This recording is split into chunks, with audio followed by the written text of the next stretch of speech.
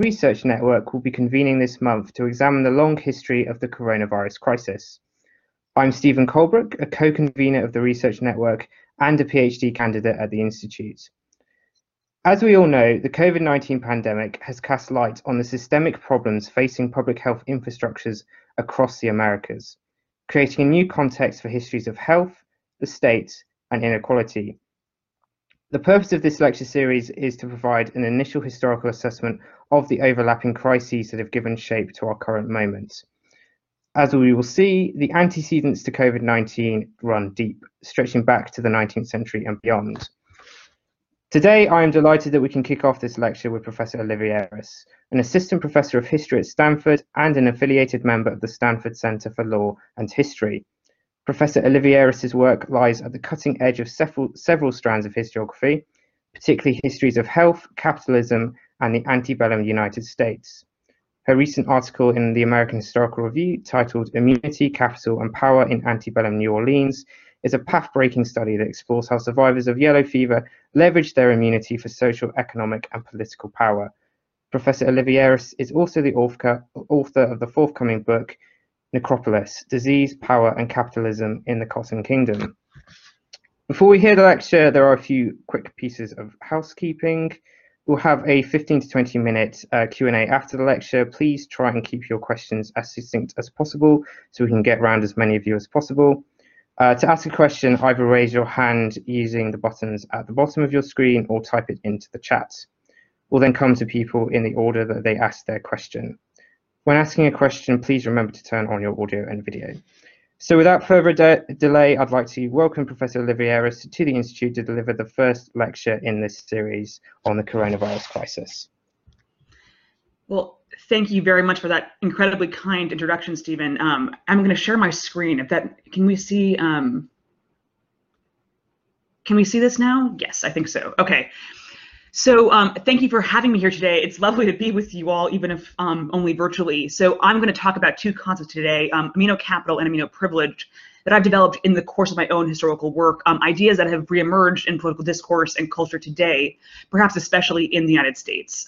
So let's start off with a very broad view of the COVID situation in the US. So we are now 12 months into this coronavirus pandemic.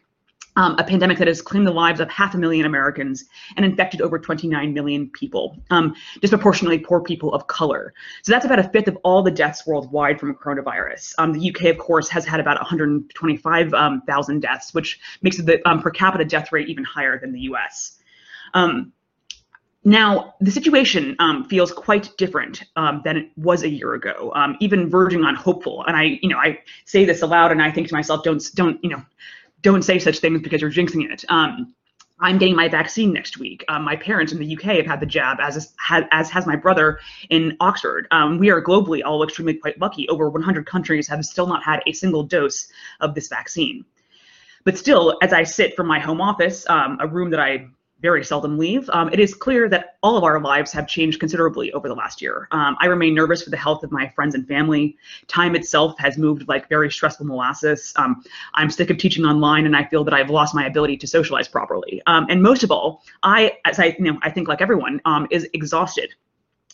And this goes beyond sort of mere pandemic fatigue. It's an exhaustion and an exasperation with the politicization of this pandemic that has morphed into a lightning rod in the culture wars. So what do I mean by this? Well, Americans have tended to approach this crisis in one of two ways, refracted through the lens of partisanship. So the first viewpoint, held by almost all medical and public health professionals, sees the minimization of death as the paramount goal of the government's response. So this group, in general, has advocated for a temporary, science-driven restructuring of society in which individual rights are temporarily subordinated for the good of the collective. Now, this group sees the medical and economic crises gripping the United States and larger world as inextricably linked, and argues that the economy will only improve when and if we control the virus and we achieve herd immunity through a vaccine, not through exposure, as this has only created more opportunities for the virus to mutate. Now, animated by the guiding principle of risk reduction, then, people of this persuasion advocate for widespread mask wearing, remote working where possible, tracking and tracing, social distance, absentee voting, and lockdowns when necessary. So what I think has been trickiest for this group, that I imagine that most of us here today are a part of, is how we measure risk. So should schools stay open as a matter of priority, even if schools give the virus opportunity to spread? What auxiliary harms have been done to us all, but especially to young people who have now been learning maths over Zoom for the last year? And who should get the vaccine first? Now, the second viewpoint, and the one that I'm going to focus on today, holds that significant death during the pandemic is inevitable and acceptable. So essentially this group says people die all the time from car crashes, from drug addictions, and from the flu. And we shouldn't stop people from living to prevent them from dying. So they argue the public health crisis and the economic crisis are separate, and that shutting down the economy has had no salutary effect and indeed makes everything worse. Now, this position is easy to understand and actually sympathize with, at least in part. It is extremely hard to swallow a lot of the ancillary aspects of shutdowns. So savings dwindle and businesses collapse and travel is stunted. I went to a Zoom wedding and a Zoom funeral in the last month, and major events are passing us by in crushing ways. But the extreme end of this group, which found its greatest champion in the White House just 2 months ago, takes these ideas to their most mercenary, individualist, and cynical ends.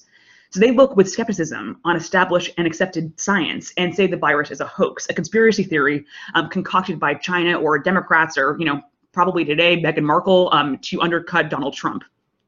So many people in this camp cling to disease denialism or know-nothingism, even brandishing this know-nothingism as a badge of honor, a symbol of patriotism. So for many months last year, Trump appeared to approach this disease without seriousness or vigor, declining to wear a mask or follow basic social distancing guidance. Trump tweeted about liberating states and promoted discredited therapies. Pulling from the playbook of tobacco companies and climate change deniers, Trump cast doubt on statistics. He said that the rise in cases reflected only increased testing, not new cases, and he claimed that the number of deaths had been doctored and that COVID wasn't that lethal. At the first presidential debate, Trump made fun of now President Joe Biden for his consistent mask wearing. And then Trump became sick himself. Now, some were hopeful that his own infection would pop the bubble, as it did seem to do, at least for a little while, with Boris Johnson. But from the hospital, Trump tweeted that the coronavirus was not that bad. He insisted in sickness that he felt better and healthier than he had in 20 years. And then he railed against government scientists, dubbing them idiots and traitors, and calling Anthony Fauci, America's top infectious disease expert, a disaster. And then Trump and others started to push the line that in getting sick, Trump was actually a patriot, that he had to get sick for the good of the country. His communications director actually faulted Joe Biden for not contracting the coronavirus, arguing that Trump was stronger for having gotten sick and that he, quote, has experience now fighting the virus as an individual. Those firsthand experiences, Joe Biden, he doesn't have those. So I could give a dozen examples of Trump downplaying the virus and his team brandishing his recovery as not just a medical victory, but a moral one. But the scariest aspect of this disease denialism, however, is that it actively encouraged Americans to embrace infection, to risk their lives and the lives of others around them to reopen the economy. This is a picture from just a couple days ago of a child burning a mask in Idaho as a sort of anti-government protest. Now, his administration embraced a de facto policy of pursuing herd immunity, of letting the virus run its course unimpeded. In this view, the government had no responsibility to keep people healthy during the worst public health crisis in a century. It's going away, Trump promised at the final presidential debate during a viral surge. We have to reopen our country. One day, he said, like a miracle, it will be gone. Well, thankfully, he is gone now. So while I found Trump's rhetoric, dangerous, unscientific, and distasteful, I did not find it shocking, per se, because the exact same social, political, and rhetorical patterns around disease, risk, personal responsibility, race, and disease denialism existed in the American Deep South 2 centuries ago. Only the disease, politicized then, was far more deadly than COVID. This was yellow fever.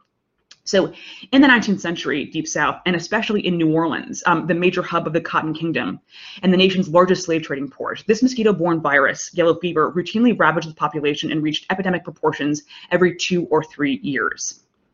This is a drawing from the middle of an epidemic. Now, each summer, about 8%, Now, each summer, about 8% of the population died from yellow fever. Society was upended as thousands fled or died in panic. Countless people were left orphaned, widowed, and bereaved. Now, the 1853 epidemic killed 12,000 people in New Orleans alone, making it one of the worst natural disasters in U.S. history. In total, yellow fever killed about 250,000 people across the urban Deep South during the 19th century. Now, yellow fever was so petrifying as so little was known about it. There was no cure, there was no vaccination, there was no conclusive evidence of disease transmission. There was no satisfactory explanation for why it killed some while leaving others unaffected. And they did not know that it was spread by mosquitoes until the very end of the 19th century. Moreover, it was a sudden and horrible way to die, with victims famously vomiting up partly coagulated blood, roughly the color and consistency of coffee grounds at the end of their illness. It was so painful that even pious victims screamed profanities as the end neared. Now, the luckiest people contracted milder flu-like cases in childhood, but overall, 19th century victims had around a 50% chance of dying. The other luckier half became acclimated, as it was called, or immune for life. Now, the elites of this society, so this is the cotton merchants and the slave traders and the politicians, so they came to accept that yellow fever, this was a situation that could not be fixed, that it wasn't going to go away. Now, New Orleans sits at the base of the Mississippi River in a pestilential swamp at just 1 foot above sea level. Yet New Orleans was so geopolitically and economically important to the United States and to individuals' wealth that it could not be given up despite its ecological limitations. So to make the so-called Cotton Kingdom work, you needed to have a city here, a sort of depot of sorts, to handle the mountains of cotton and sugar produced in the Mississippi Valley. And these commodity industries required people to make them work, lots of people, both free and enslaved, to keep the wheels of this extremely lucrative region rolling. So they had to encourage mass immigration of white people from the American North and from Europe, as well as encourage forced black migration through the domestic slave trade. Now, the good news, if you can call it that, was that yellow fever survivors became immune. And Deep Southerners did not actually understand very much about immunity. They euphemized it as acclimation or creolization or seasoning. But they did have a crude grasp on the fact that getting sick and then recovering from this disease was the only way to survive long term. So with this knowledge that survivors were safe, Orleanians adapted to their fatal environment. And generated an invisible epidemiological hierarchy which commingled with and exacerbated the racial hierarchy of whites, free black people, and enslaved people. So here, so-called acclimated citizens, these are yellow fever survivors. So these acclimated citizens were at the top of civic and commercial life, and they were followed by unacclimated strangers, so-called. And these people were sort of in this kind of probationary period awaiting their brush with this disease. And acclimated citizens and unacclimated strangers were followed by the dead, so those in the local logic without sufficient bravery or morality to survive. Now, the problem was that acclimation was definitionally vague. Yellow fever does not leave physical scars. Not everyone experienced the telltale symptom of black vomit. Moreover, leading physicians did not agree that yellow fever was a discrete illness and frequently misdiagnosed it as malaria. So consequently, there was a ton of misinformation and rumor surrounding the acclimation question. Now, some doctors said that a person was acclimated if they had lived in New Orleans for 6 years without interruption. Others said that it required surviving yellow fever and not just some generic fever or malaria. You had to survive yellow fever to become acclimated. Some assumed that children, if they survived past the age of 5, were immune. And it was likewise assumed that Creoles, so these are people who were born and raised in Louisiana or the tropics, were immune as a kind of birthright. But these are a lot of assumptions with life and death consequences that were impossible to verify without diagnostic blood testing. So as the novelist Mark Twain and steamboat captain Mark Twain put it, acclimation was a highly sensitive and deeply personal topic on which, quote, no two persons exactly agreed. So in this high-risk, low-information context of 19th century New Orleans, immunity was invisible and performative, a matter of faith as much as fact. But people performed their immunity as best they could to wield what I call immunocapital, which is socially acknowledged acclimation. And they did this because with immunocapital, they gained access to previously inaccessible realms of social, economic, and political power. Now, in fact, most young white men steeled themselves to follow the advice of the Picayune, the daily newspaper in New Orleans, which said, quote, if a man intends to make himself a citizen of New Orleans, his first duty is to become acclimated. He owes it to himself and to society. Now, immunity really mattered. Unacclimated people, depicted here. Unacclimated people were ostracized and socially and sort of considered to be social and economic pariahs. They could not get jobs. They could not get life insurance. They could not get credit. Banks would not lend to them. They could not marry certain people, and they could not socialize in certain circles. They were often barred from voting. And on the other side of disease, Orleans described acclimation like being reborn. So what do I mean by this? As one newspaper declared in 1853, the acclimated man walked the streets with a tremendously bold swagger, sneering at the unacclimated who darted about timidly and nervously. The acclimated man pooh-poohed yellow fever and called it a mere nothing.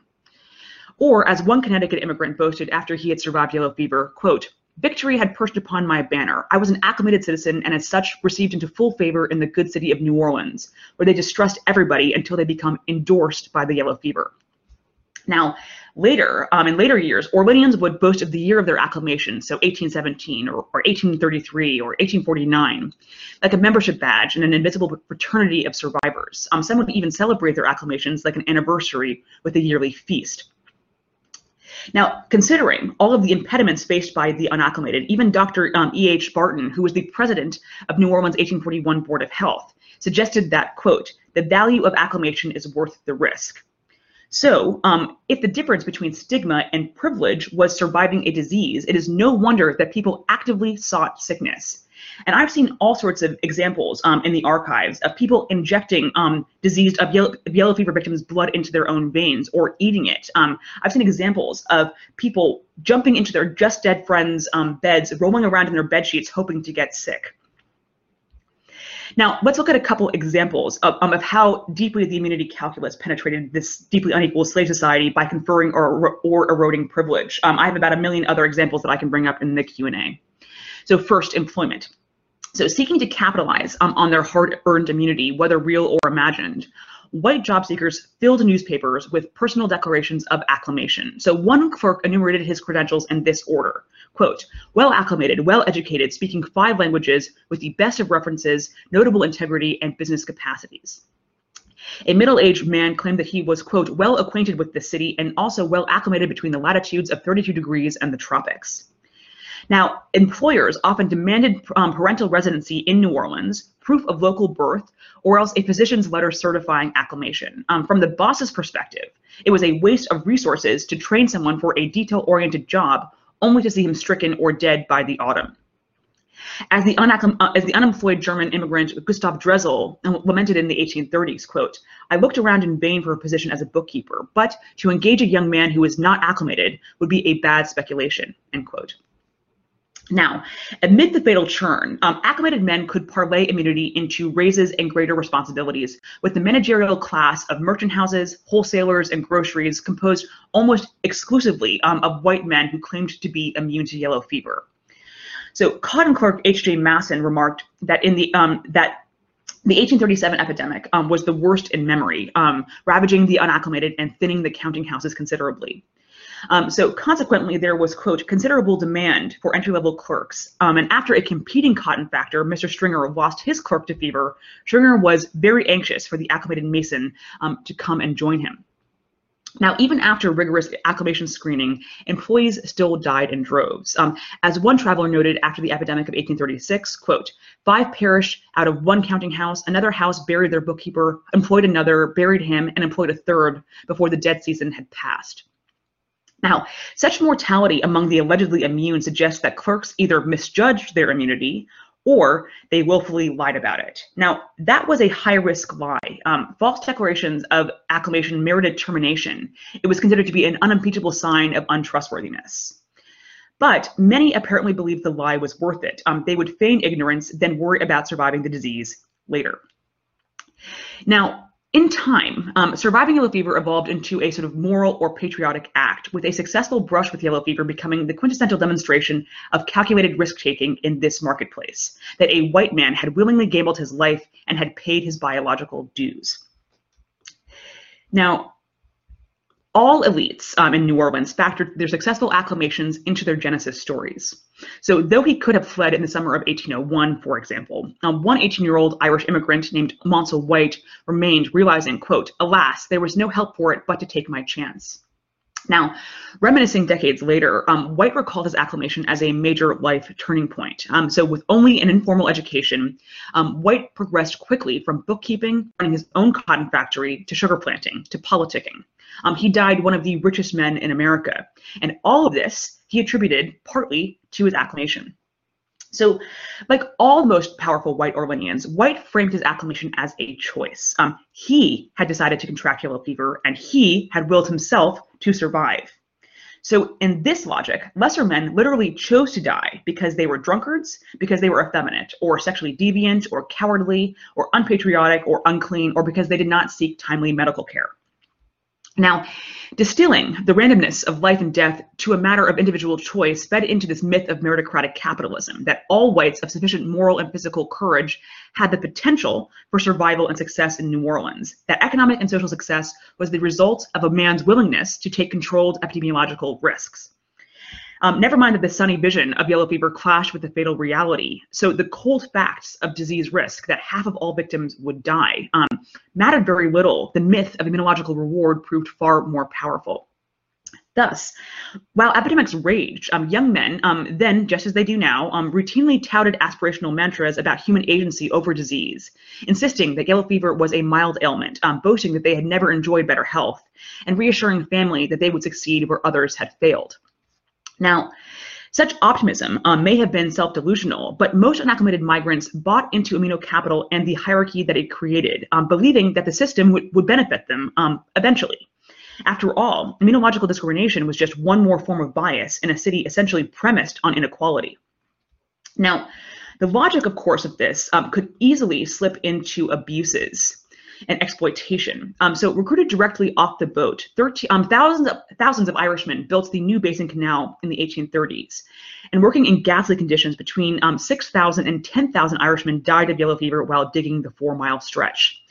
But the bosses did not blink an eye. They actually preferred a labor model that focused on replacing the dead rather than keeping people alive, because high turnover cost them nothing. It also impeded laborers' ability to organize and demand better pay, conditions, and rights. Now, these ideas about epidemiology, bodies, and value came to exist in New Orleans because city officials essentially threw their hands up in the face of yellow fever. So New Orleans had no competent institutions tasked with tracking or defining disease. Boards of health came and went. Unpaved streets stank with stagnant water, with night soil, and with rotting animal carcasses. Quarantines buckled under pressure from the business community. And outside the charity hospital, the city had very few places for poor victims of disease to receive care. Now, even in the larger Southern context, New Orleans invested significantly less money into ameliorating disease-related problems than other cities. So in 1850, for example, New Orleans spent just 4 cents per person per year on public health, compared with 69 cents in Boston. In some sense, you could say that this is nonsensical, that the nation's deadliest city by far, with triple the national mortality average, spent the least in public health, also in poor relief as well.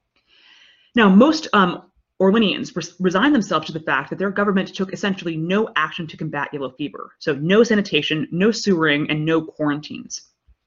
Now, perhaps the priorities of the commercial civic elite would have differed had they worried that mass death would undercut their specific vision of commodity and slave capitalism. But they themselves were already immune, or at least they pretended to be. And in this manufacturing-averse and labor-rich city, where thousands of black bodies were auctioned each season, and every ship brought in fresh white bodies from Ireland and Germany to replace the dead, there was no shortage of labor. So whether defeated by disease or defiantly deaf to their constituents' needs, most politicians came to embrace the philosophy that the only effective long-term solution to epidemic yellow fever was not public health, but paradoxically, more yellow fever. Expensive water pumps and quarantines only delayed the inevitable. Now, the elite culture of apathetic fatalism ran deep. Even at the height of epidemics, the city council barely discussed disease, instead preoccupying itself with parochial matters like finances or zoning or bread weights. Pursuing solutions to yellow fever was considered to be a poor use of political capital, and there were essentially no negative consequences for politicians who avoided the disease question. Now, in 1820, property requirements barred nearly 60% of white men from voting in New Orleans. So excluding so many white males while also, of course, excluding women, free black people, enslaved people, recent immigrants, and children meant that only a small proportion of city residents actually held politicians accountable. And luckily for politicians, those inhabitants who clamored for public health infrastructure quieted over time as they came to accept the filthiness of the urban condition, or they gained immunity, or they fled, or they died. Now, as naturalization required 5 years of residence, there was also a strong overlap between the unacclimated, the non-propertied, and the non-citizen. And figuring that a large percentage would die before becoming enfranchised citizens, politicians found the unacclimated an easy block to ignore, because after all, dead men did not vote, acclimated men did. Now, demonstrating how little concern they had for their constituents, most politicians quit the city during epidemics. And in fact, political absenteeism during epidemics was the norm, and it crippled the function of government. So in the autumn of 1804, a season in which between 1,000 and 1,500 people died, 7 meetings of the city council were canceled because no city councilors showed up. And in 1853, the year of the city's worst epidemic, with about 12,000 deaths, politicians fled before passing any kind of appropriations bill for public health. Now, yellow fever also factored heavily into election scheduling, with politicians routinely jockeying to schedule local and state elections in early September, the precise moment when unacclimated people were most likely to have fled town or else be too sick or scared to vote. Now, Bernard Marigny, who was one of the richest and most powerful Louisiana planters, he submitted during the state's constitutional convention in 1845 that scheduling elections to take place during epidemics was acceptable because, quote, no good citizen was afraid of yellow fever. Rather, acclimation was the baptism of citizenship, offering a guarantee of devotion to the country. Now, with politicians' intent to avoid or exploit the yellow fever problem, most people quickly accepted the harsh reality that public health was private acclamation.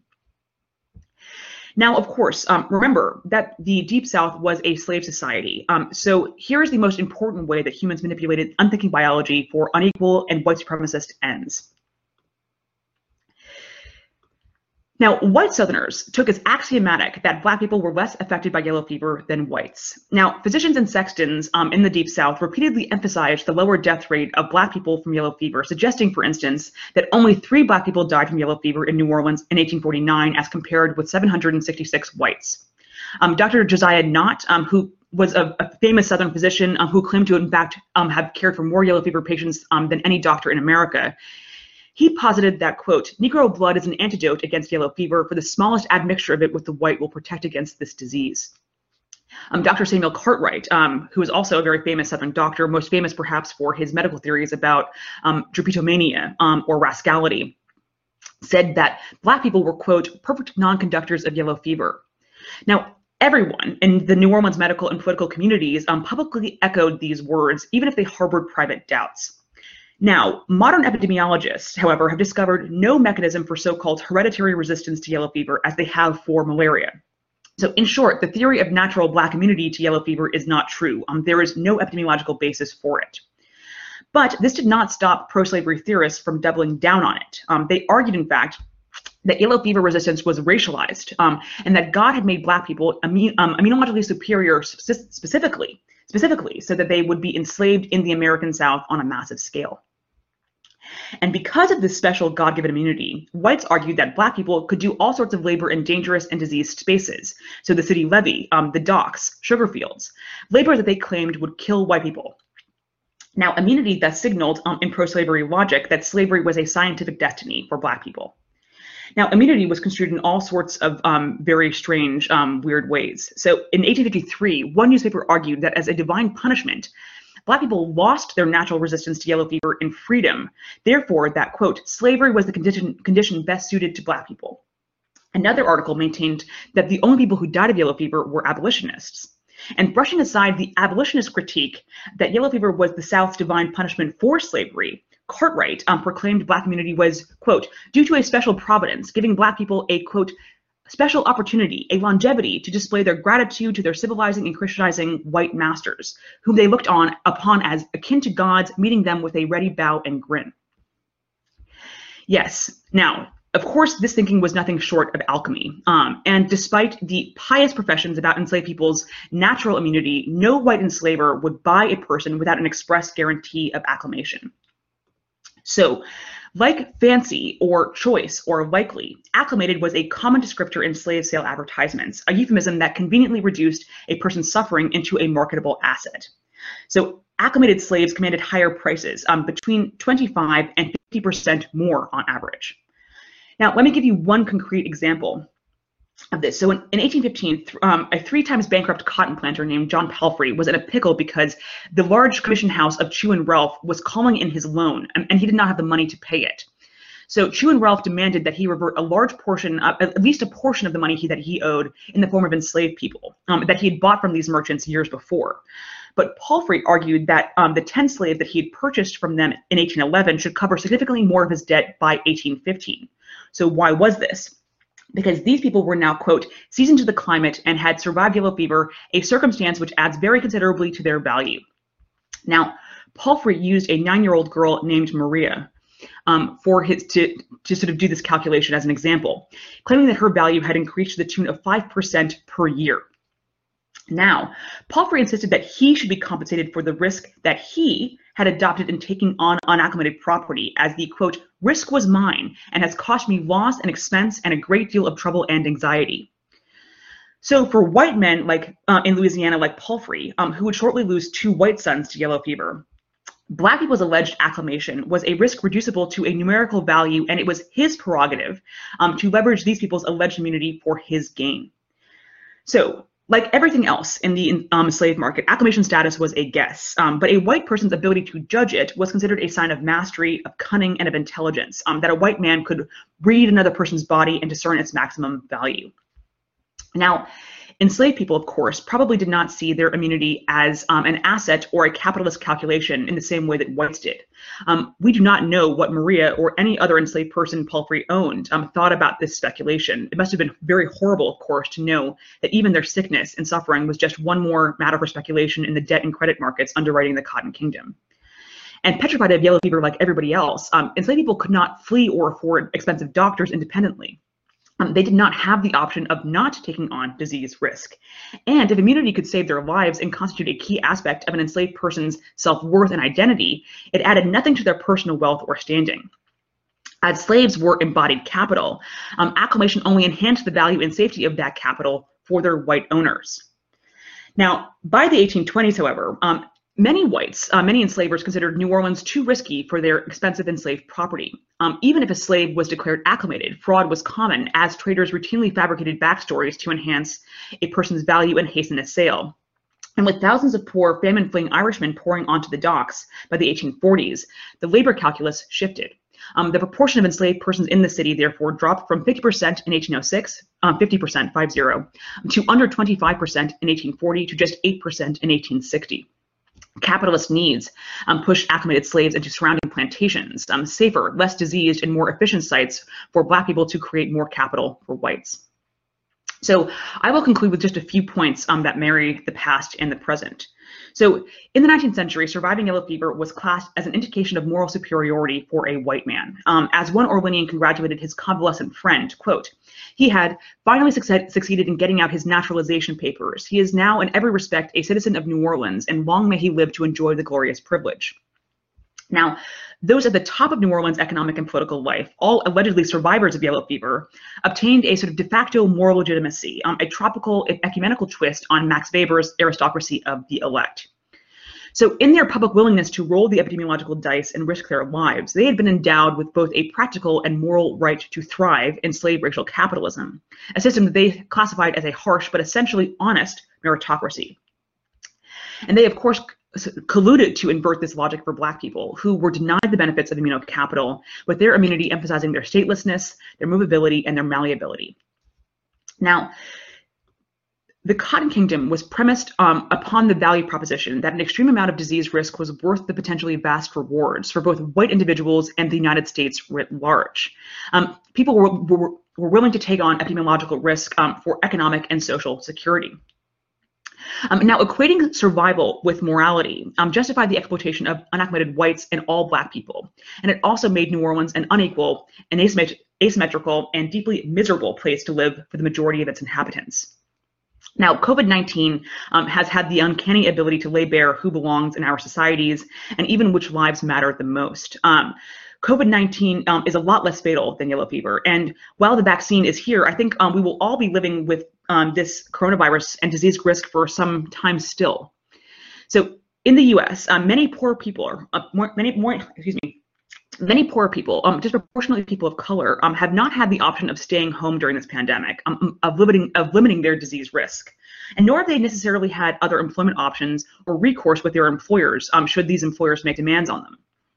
So about 9 months ago, we were seeing this sort of worst case scenario unfold where people without labor protection or other options were forced to take on this disease risk to get and keep their jobs, to support their families and to pay rent. So whatever Trump or the sort of capitalists said, that wasn't good policy. It was an invitation to introduce more inequality and suffering into our system. So I will end with this plea, which I regularly make to people who live around here, where actually I live in an area of the United States with the highest anti-vaxxer rate in the nation, for at least for a blue state. So please get vaccinated when you can, and let's take a lesson from the past and not allow this pandemic and notions of immunity to further exacerbate our pre-existing social, racial, and economic inequalities, because we've been there before and we do not need to go back. So thank you.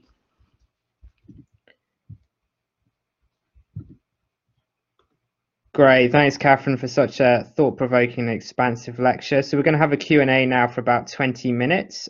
Just to remind everyone, if you have a question, please either raise your hand or post it in the group chat. I will then come to you in order of when you ask your question. So please ask away. Paolo.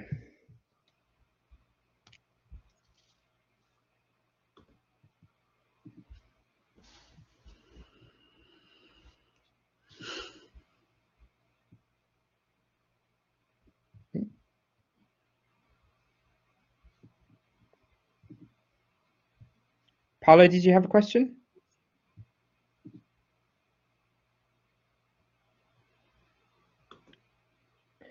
Okay, well, just whilst we wait for people to come in with their questions, I'll ask one of my own. So I was wondering, given that the next stage of the pandemic will likely see yearly vaccinations against different strains of the disease, how do you see hierarchies of immunoprivilege mapping onto other social hierarchies?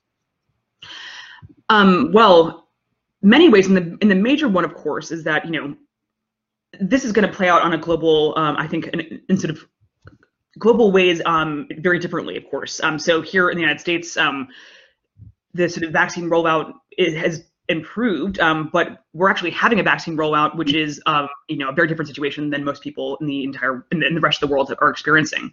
And then this is going to come down to, I think this is going to be much like, if as it seems like right now, there's going to be a sort of yearly booster shot that everyone will get that will protect against new mutations, and that will have to be sort of living with this perhaps in perpetuity. And in fact, we've never eliminated a disease that has an animal host like this before. So we probably will be living with this maybe for the rest of our lives. I hope not. But I think that we're going to be seeing. I mean, this to me speaks to the inequities of various different healthcare systems. It's interesting. I'm British. The NHS, of course, has its problems, but I miss the NHS so dearly these days, because American healthcare is a system that is expensive and creates, just in and of itself, it creates more and more inequality. And this, we'll see if actually, this round of vaccine is free. We'll see what actually happens in the future, and if employers can mandate that you must take the vaccine, or how often you must take the vaccine. These are all sort of live questions still. Great. Sorry, with the Q&A, I think there was a problem. I didn't initially allow people to share their audio and share their video. So I think you should now be able to do that. So Paolo, do you still have a question you want to ask? You just posted it in the chat. Okay. So Paolo's question is, Can you say something about the perception of epidemiological threat from abroad? So Marilia Espinosa argues that Havana was seen as a source of yellow fever epidemics in New Orleans in a later period. Do your sources show that too in this earlier period? Yes, this is you've touched on the absolute sort of crucial question, that there were sort of people all across the map about this in New Orleans, because the debate basically by the 1850s was whether this disease was imported or sort of organic to New Orleans, and how it was caused. And so later in the 19th century, you're absolutely correct. You see increasingly New Orleans politicians and doctors are embracing the theory of contagionism, which is this idea that yellow fever is spread on ships through contaminated goods, materials, bedding, etc., but also eventually by mosquitoes. And therefore, we most certainly see Havana as being, people are wary of ships from Havana and the rest of the Caribbean.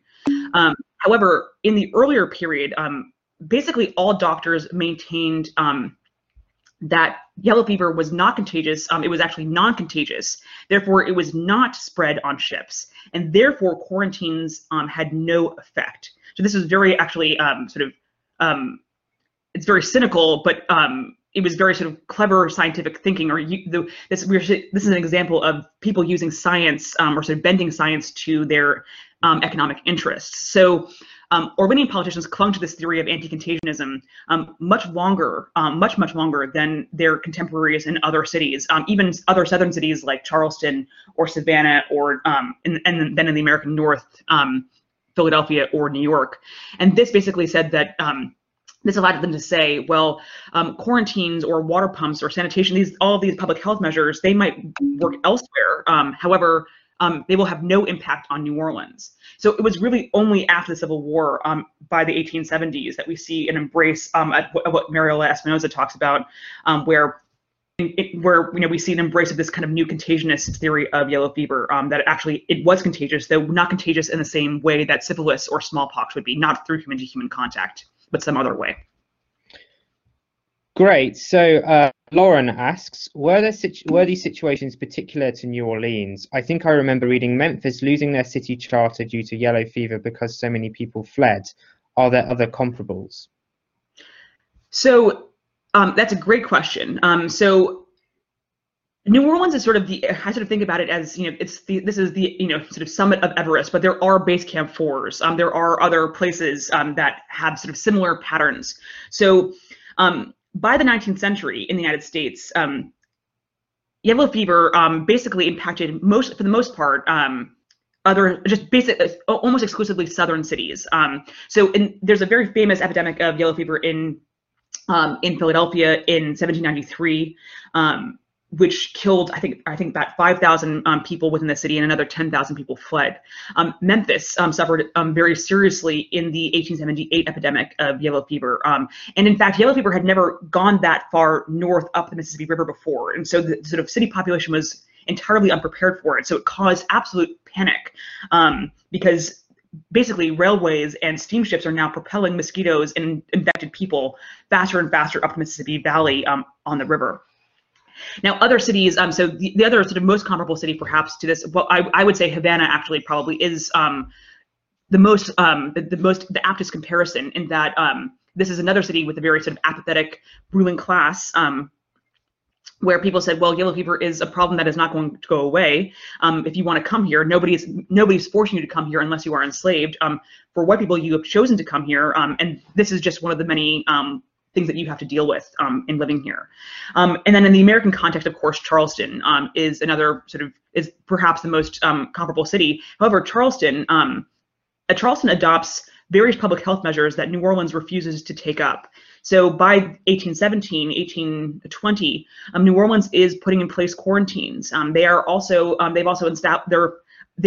installed a sort of public health surveillance system in which they are collecting data. And the people who are collecting this data are not the lackeys of city councilors or sort of under the fees and patronage of boards of health members. These are independent doctors who are, who have funding that is separate and independent from the city council, so they're basically apolitical. But it's a great question about sort of comparisons to other places. Excellent. So Thomas asks, have you any information on how the yellow fever epidemics affected the local native peoples of New Orleans? It's a great question. The answer is not explicitly, but of course, I mean, this disease would obviously have impacted the Choctaw, the Chickasaw. There would have been major disruption for people across the region. However, also, this is yellow fever is an urban disease for the most part, and we see this didn't really. There must have been cases in the 18th century. We do know this for a fact. So yellow fever has been sort of sprung onto the scene in the 1600s, the mid-1600s, in the Caribbean. And we know that because New Orleans had quite regular sort of sea contact with Caribbean cities and islands, we know that yellow fever must have come during the 18th century. However, documented epidemic that is sort of undeniable that Orleans at the time cited as Orleans at the time cited as the first epidemic of yellow fever in New Orleans was in 1796, and this is at a moment, of course, when New Orleans is this is quite a sort of a city where many different groups of people live in New Orleans. We have enslaved people from Africa. We have enslaved people who are Creole who've been born in Louisiana. We have French colonists, we have Spanish colonists, we have American colonists. There were plenty of indigenous people living within or just outside of New Orleans. And so likely, because I've never seen any actual precise sources talking about this, and I looked and looked and looked. It would suggest to me that indigenous people were impacted just the same as everybody living within New Orleans was. Okay, great. So Joseph asks, could Catherine say something about the racialization of disease and immunity developed after emancipation? Did the ideas of people of color being more resistant to disease influence Jim Crow era public health policy at all, for example? Hi, Joseph. Nice to not see you, but see you through the ether of the screen. So yes, this is a really interesting and vexing question. So if, as I talked about, if yellow fever before the Civil War was sort of used as a justification by pro-slavery theorists and by doctors for why Black people should be enslaved, as they claim that this resistance to yellow fever is God-given and proof, in fact, that they should be enslaved. So that's sort of the orthodoxy before the Civil War. But then you rightly asked the question, so what happens after the Civil War? How does, when we have this new sort of social and racial and legal order after emancipation, what happens then?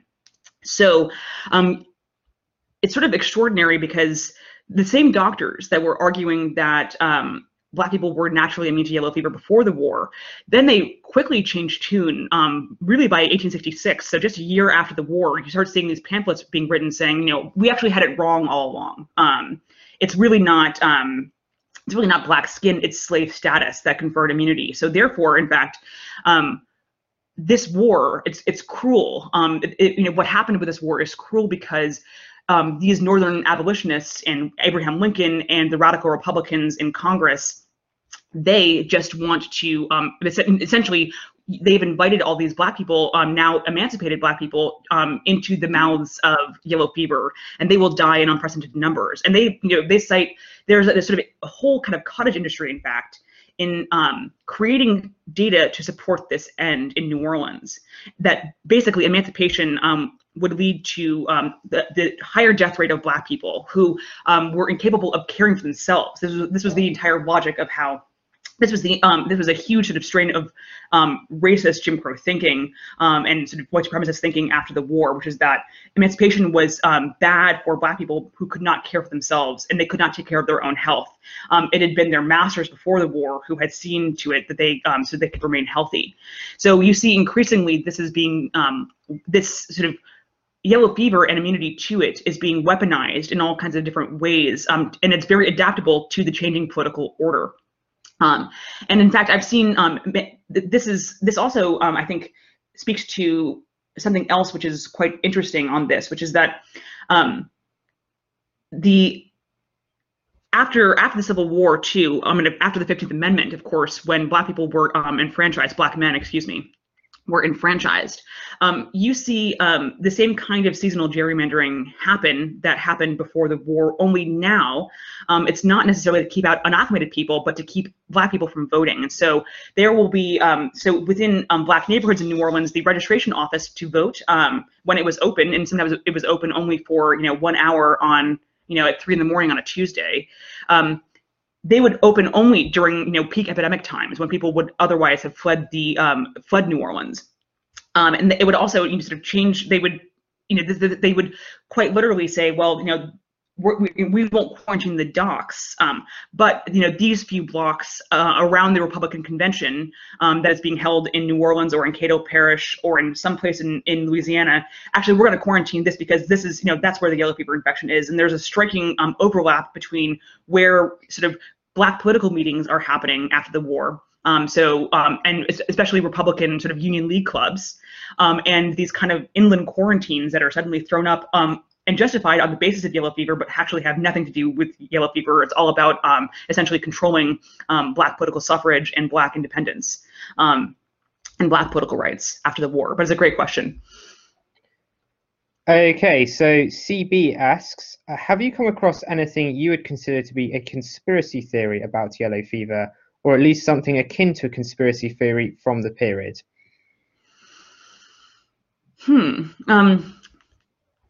Well,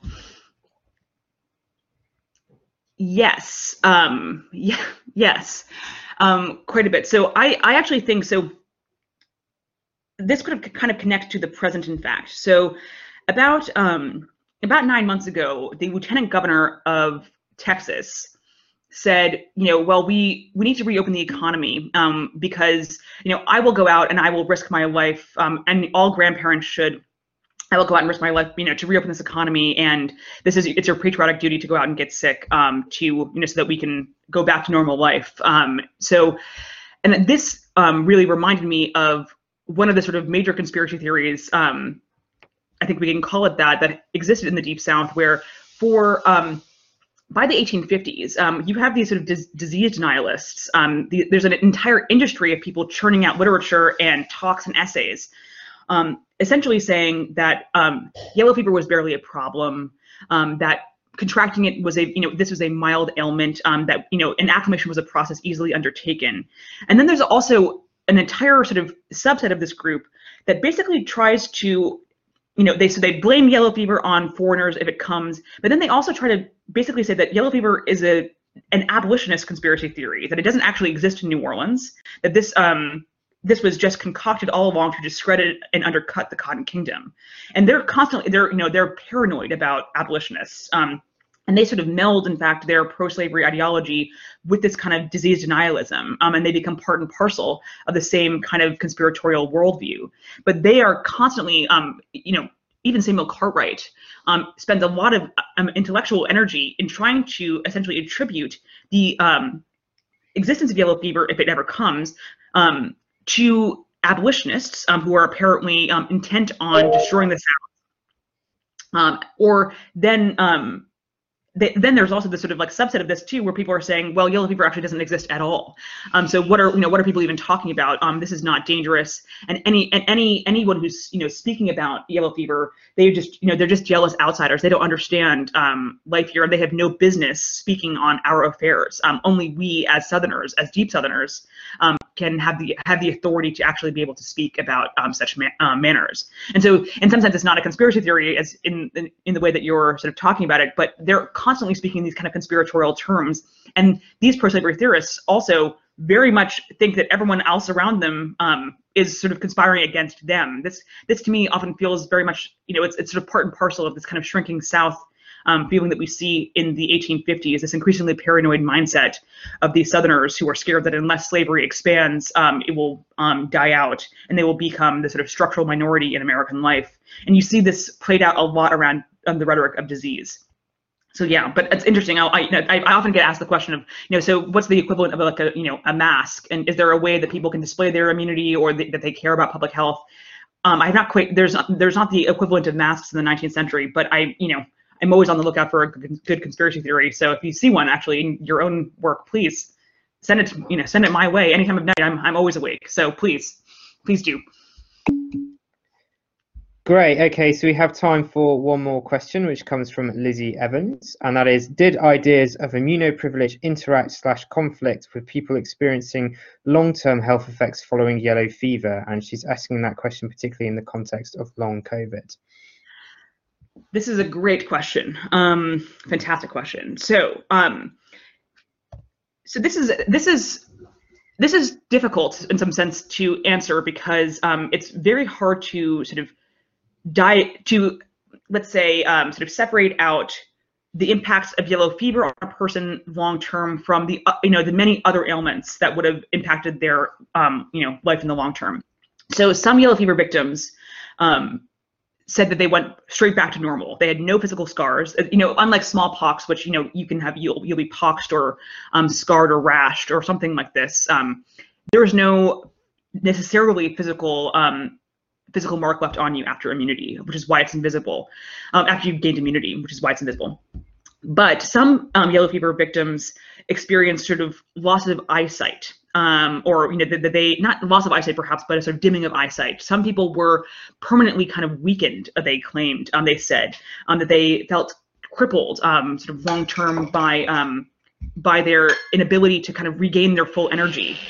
And again, I think that's quite hard to sort of disentangle as the direct result of yellow fever and not malaria, which was also endemic to the Deep South, and it was a disease that many people also would have had either sort of at the same time or perhaps before or after. But I think it's fair to say that there probably were longer-term impacts of yellow fever than they wanted to suggest. And I've seen, it's interesting. The vast majority of sources talking about acclimation or becoming immune and getting sick with and surviving yellow fever, they always sort of talk about it in this kind of, you're either, it's binary. So you're either unacclimated or you are acclimated, and there's no room in this discourse for talking about the sort of unintended consequences or impact or symptoms that persisted long term. And of course, those sort of long-term impacts existed, but they are either suppressed or really, they just weren't at the forefront of people's minds. Most people that I've read, when I read, letters or diaries, they're just so delighted to have survived in the first place. They don't often talk about, they don't talk about anything besides sort of like, I feel weak today, but I hope that tomorrow I feel better. And they often sort of do go on the up and up, but it's a little bit different than COVID like this, which I think this is going to be one of the really interesting things to sort of track and follow, where people do have lasting symptoms and we don't know how long they will last.